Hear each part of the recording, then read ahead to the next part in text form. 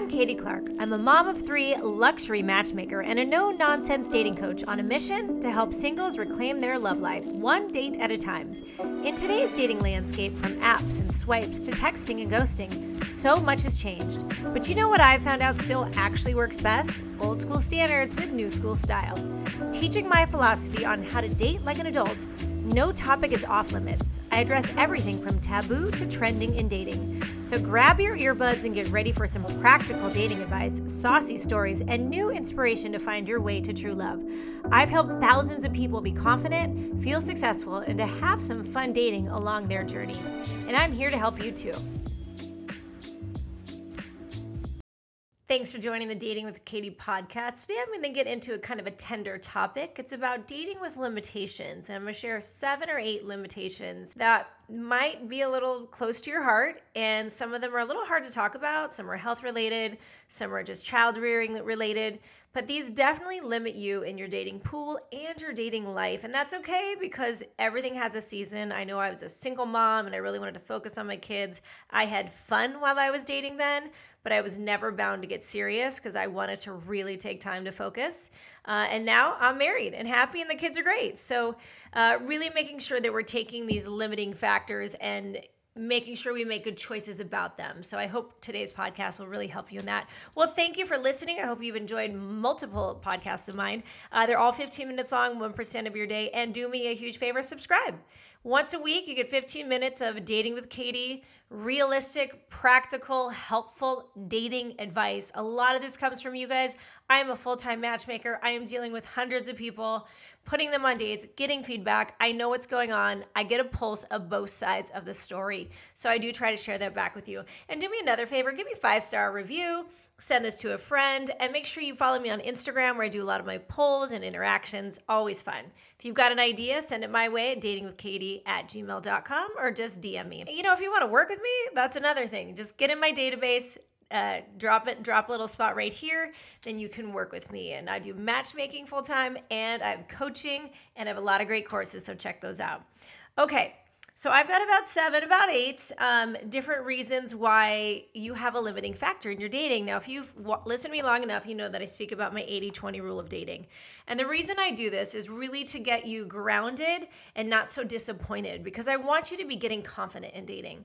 And when you go back out there and you're new on the market and everyone's ghosting you, catfishing you, hatfishing you, people just aren't who they say they are, you get disappointed and you get discouraged.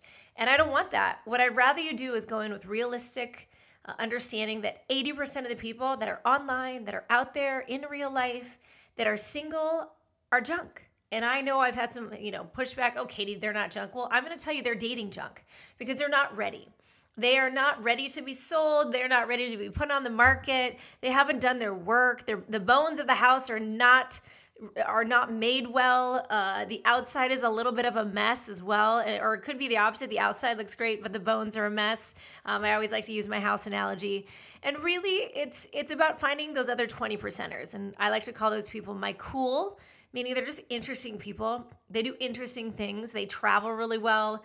They love their job. They're just cool people.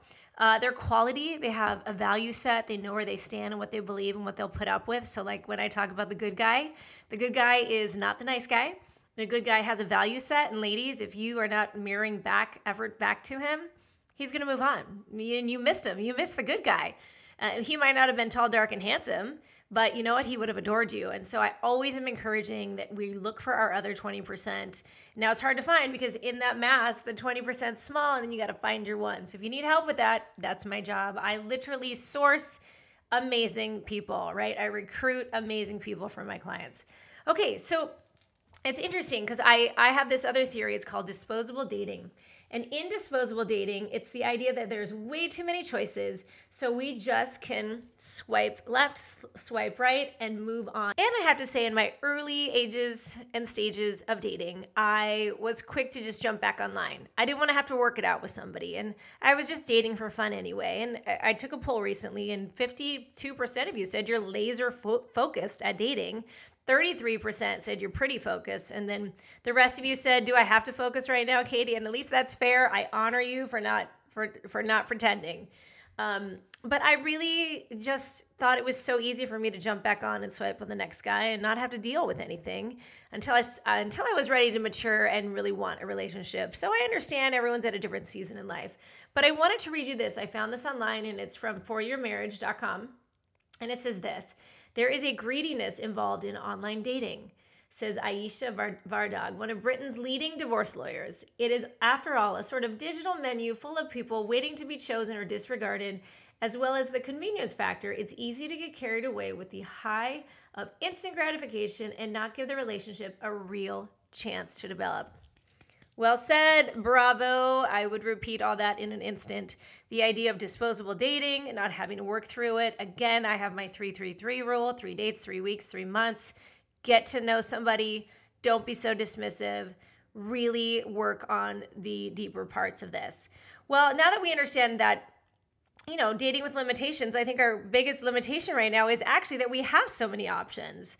So with online dating, there is just options are limitless, and there's a new app every third month, right? I've even thought of creating my own. It's like, well, Katie, how would you make it different and make it quality?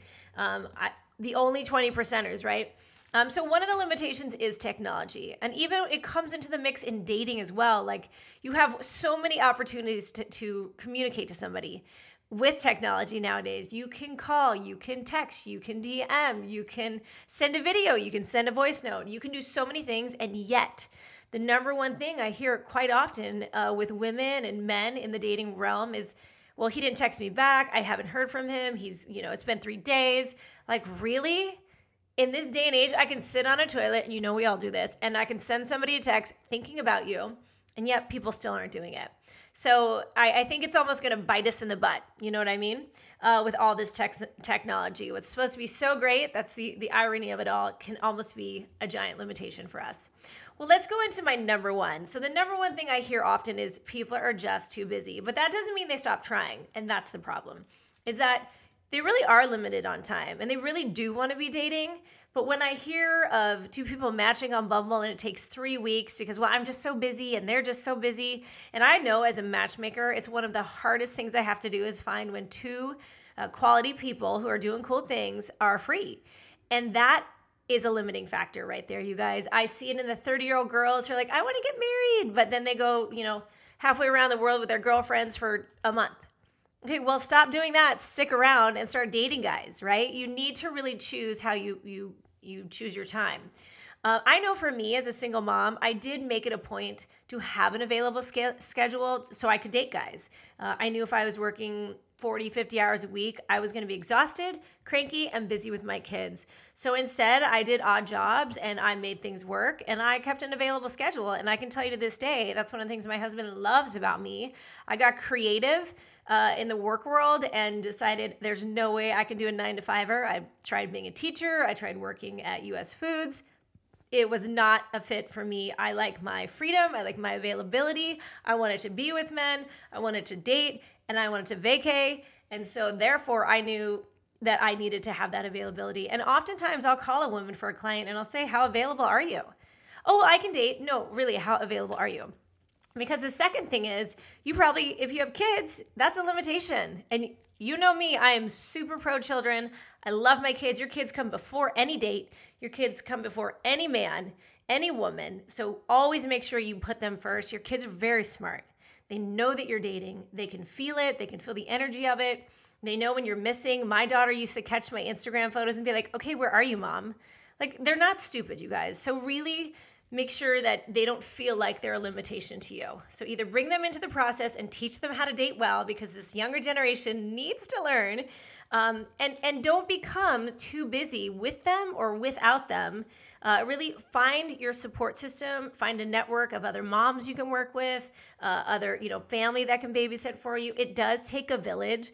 So with these first 2 being too busy and having kids, even some of you, it's not just kids, it's dogs, right? You have to go home and let the dog out. That is a limitation. So think about that when you are prepared to get a dog because you're single, you are now going to have a limitation. And that can really change your dating spectrum and who wants to date you and who can date you because of your limitations. All right, well, number 3 is you just don't have enough money. Like dating costs money. And yeah, you could do Starbucks dates all day, but eventually I know no woman's going to put up with that. And yes, I believe in being creative and you don't have to have all the money in the world, but you need your finances in order. And this goes for you ladies as well. Some of you would rather go buy more clothes and get your hair, blow out. But if you can't afford it, don't do it. And don't get a blowout for a first date and be disappointed if he doesn't want a second date. Like your blowout does not mean that he wants a second date with you. It means that you just spent $60 on a blowout and you should look and feel good for it. And that's all that means. So really make sure that you are financially set.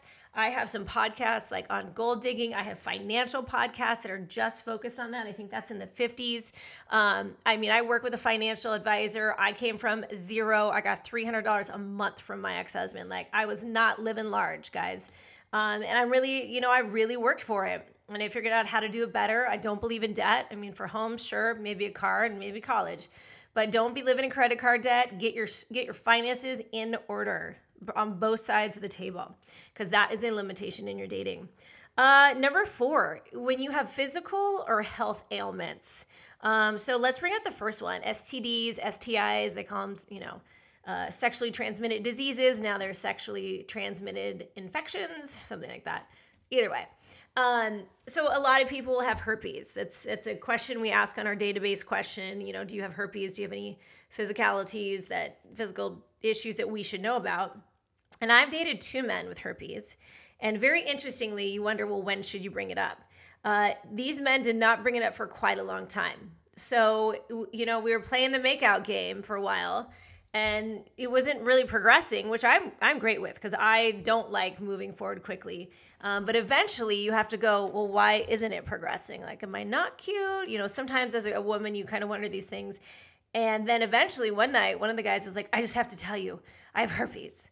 I mean, it was kind of disgusting because we're in the middle of making out and I am just like, really, could you not have done this over dinner? So make sure if you do have an STD, STI, and it's contagious. Number 1, herpes is not as big of a deal anymore. There are websites actually for people with herpes.